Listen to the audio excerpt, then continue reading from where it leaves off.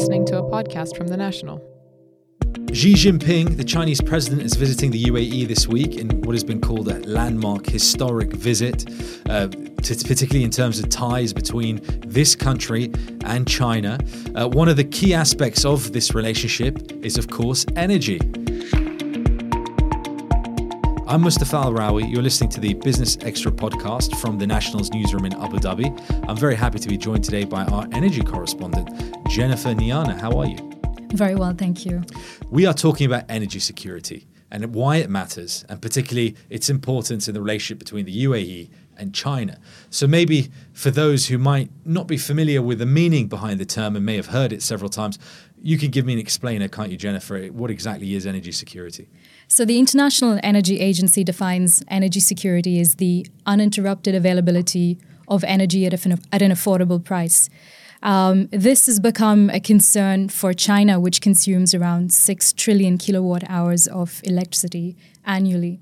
Now, to put this in perspective, the US consumes half of that, and the EU collectively consume 1/3 of that. And India, which is the second largest country in the world, consumes about 1/5 of that. So China is a big consumer of electricity, and it has realized that, in its growth trajectory, which has been characterized by, full throttle industrialization, factories, coal-powered power stations, it has realized that there needs to be a different kind of growth model. And for this, they have this plan to deploy renewables capacities over the next 20 years.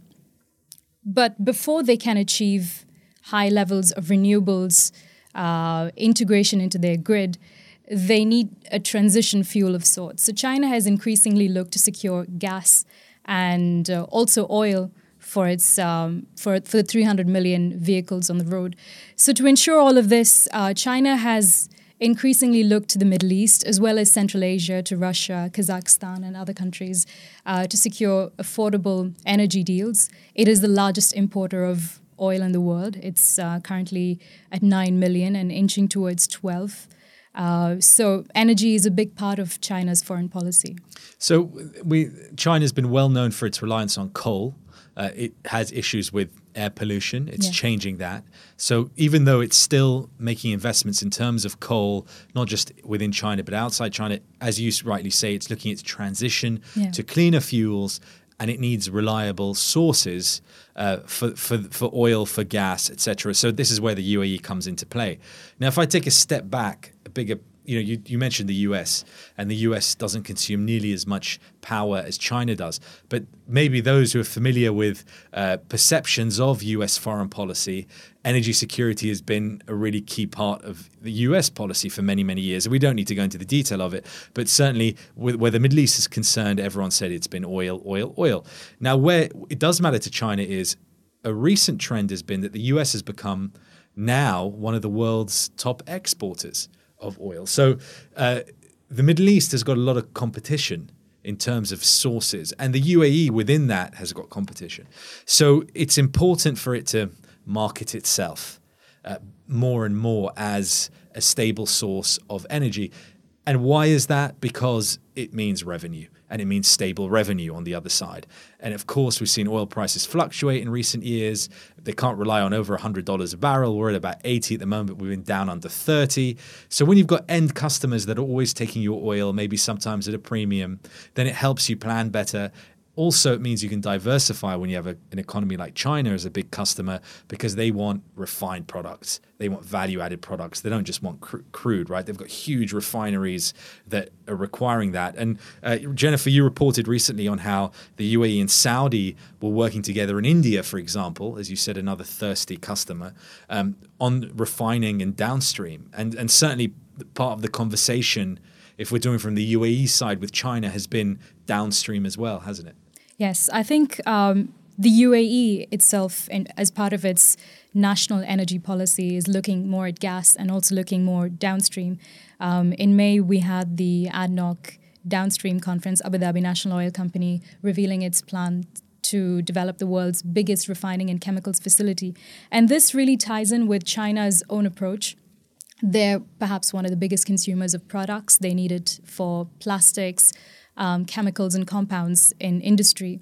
China's moves to secure its energy future come at a time of increased U.S. production of both oil and gas. Now the U.S. and you've seen LNG producers on the U.S. Gulf Coast look to secure good deals with customers in the Middle East, in the Far East, and also China. But because of the situation with the White House and Beijing and the trade wars, it'll become increasingly difficult for China to become a buyer of U.S. crude or U.S. gas, for that matter. So this puts the Middle East and the UAE in a good position to supply China. Currently, the Middle East accounts for 42% of all crude supplied to China, and the UAE doesn't contribute much. It's about 2% of China's overall imports. The biggest supplier is Saudi Arabia, 12%, and we have Iran and Iraq. Now, with sanctions over Iran and with production in Iraq looking a bit unstable because of various reasons, the government and difficult contractual agreements, China is looking at a more stable source of oil barrels, which is Abu Dhabi. They have their first licensing round this year. They're also looking at a more broadening their partnership approach to downstream. So this really fits in with what China is looking for. China looks to big infrastructure development. We've seen that in Oman. We've seen that in Pakistan, for instance. So the UAE's package is very attractive to China at the moment. And for the UAE, it's important because they are becoming more prominent as a global actor, as a global player. Again, coming back to that point of they are transforming themselves as well. They're looking for diversified sources of revenue. And so what energy does is it helps begin the discussion, a mutually beneficial discussion between China and the UAE, focused on the UAE able to be a stable provider of energy, the China looking for that stable source.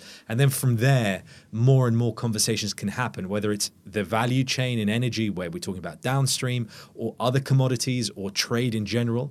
The Chinese Belt and Road Initiative, where they're building, as you said, infrastructure projects across Asia. Sort of, if you think about China sweeping towards Europe through Central Asia, Pakistan, other countries, but also they have a maritime route, which is about ports and trade. Abu Dhabi, Dubai, very much on that route. And it becomes about how much broader can the relationship be. China doesn't just need energy.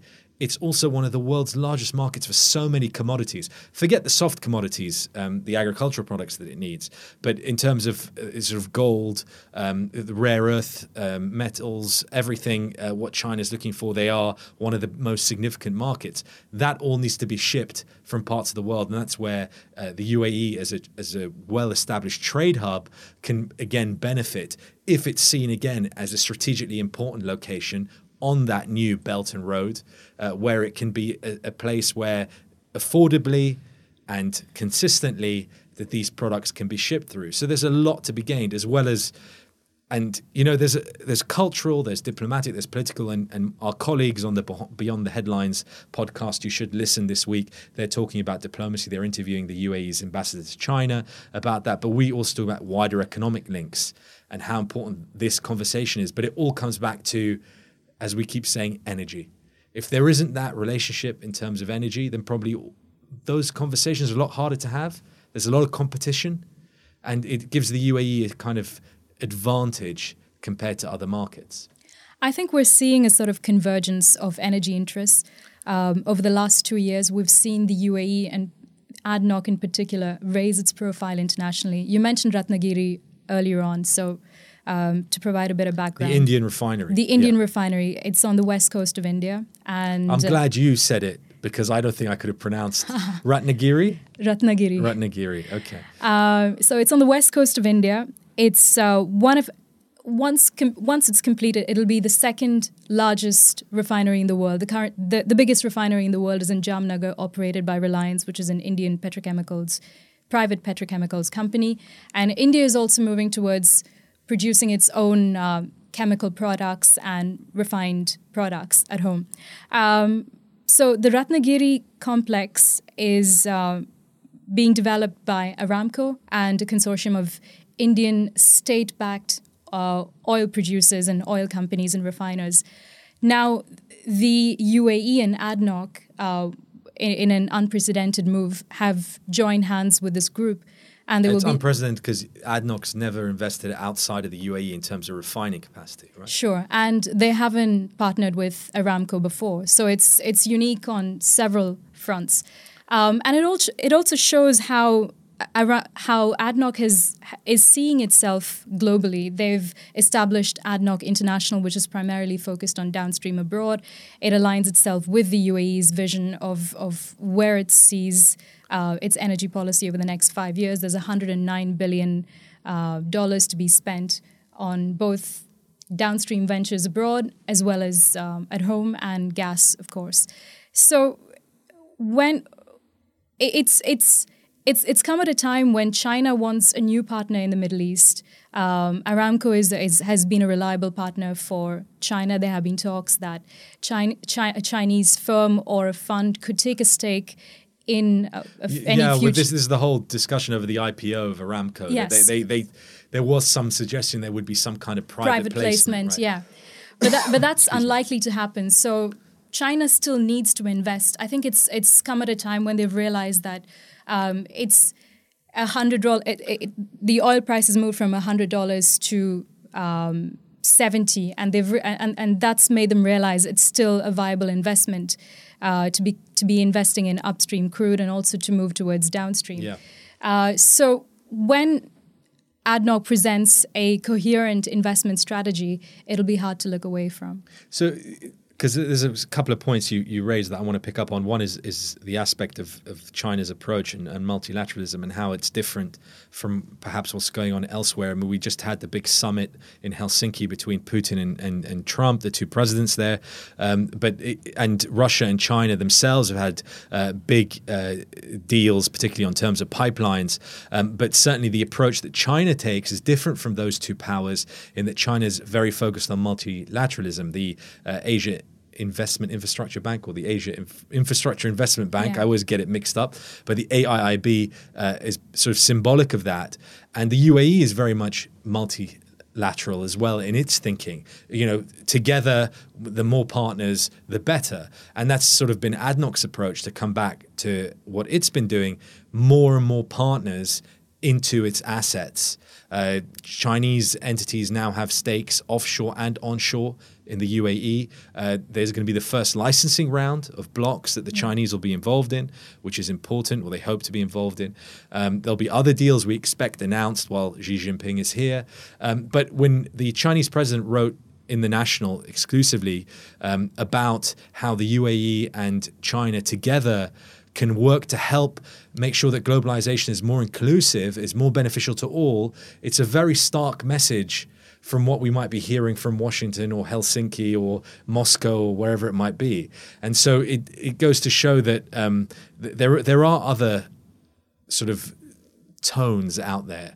And perhaps this week can be a really good example of how energy ties tied in with diplomacy, with economics, with politics can kind of move us forward in a more, I think, a more inclusive way. I think we've seen that with the way the UAE, with the deals that ADNOC has signed so far this year. The diplomatic engagements have been preceded by energy relationship. We've seen Dr. Sultan Al-Jaber, who is also a minister of state, visit South Korea, China, Japan, all partners in various links in the UAE energy value chain.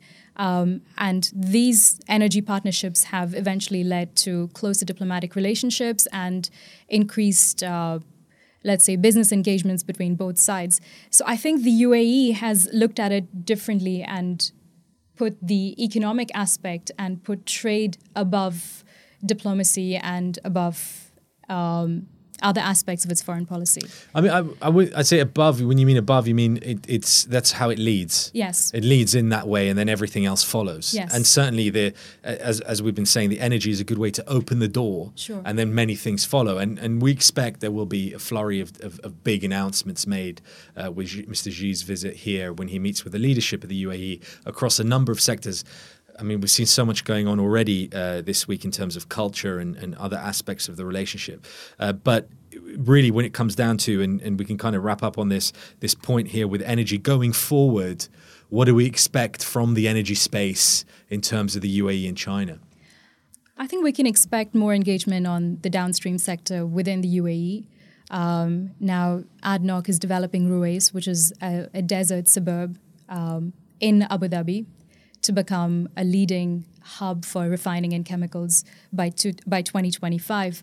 I think China would look to invest in this space. I mean, if you look globally, China is perhaps the only country that has the sort of resources, infrastructure, contracting companies, and everything else to be a partner in this. And if it involves a good offtake agreement with ADNOC, then why not?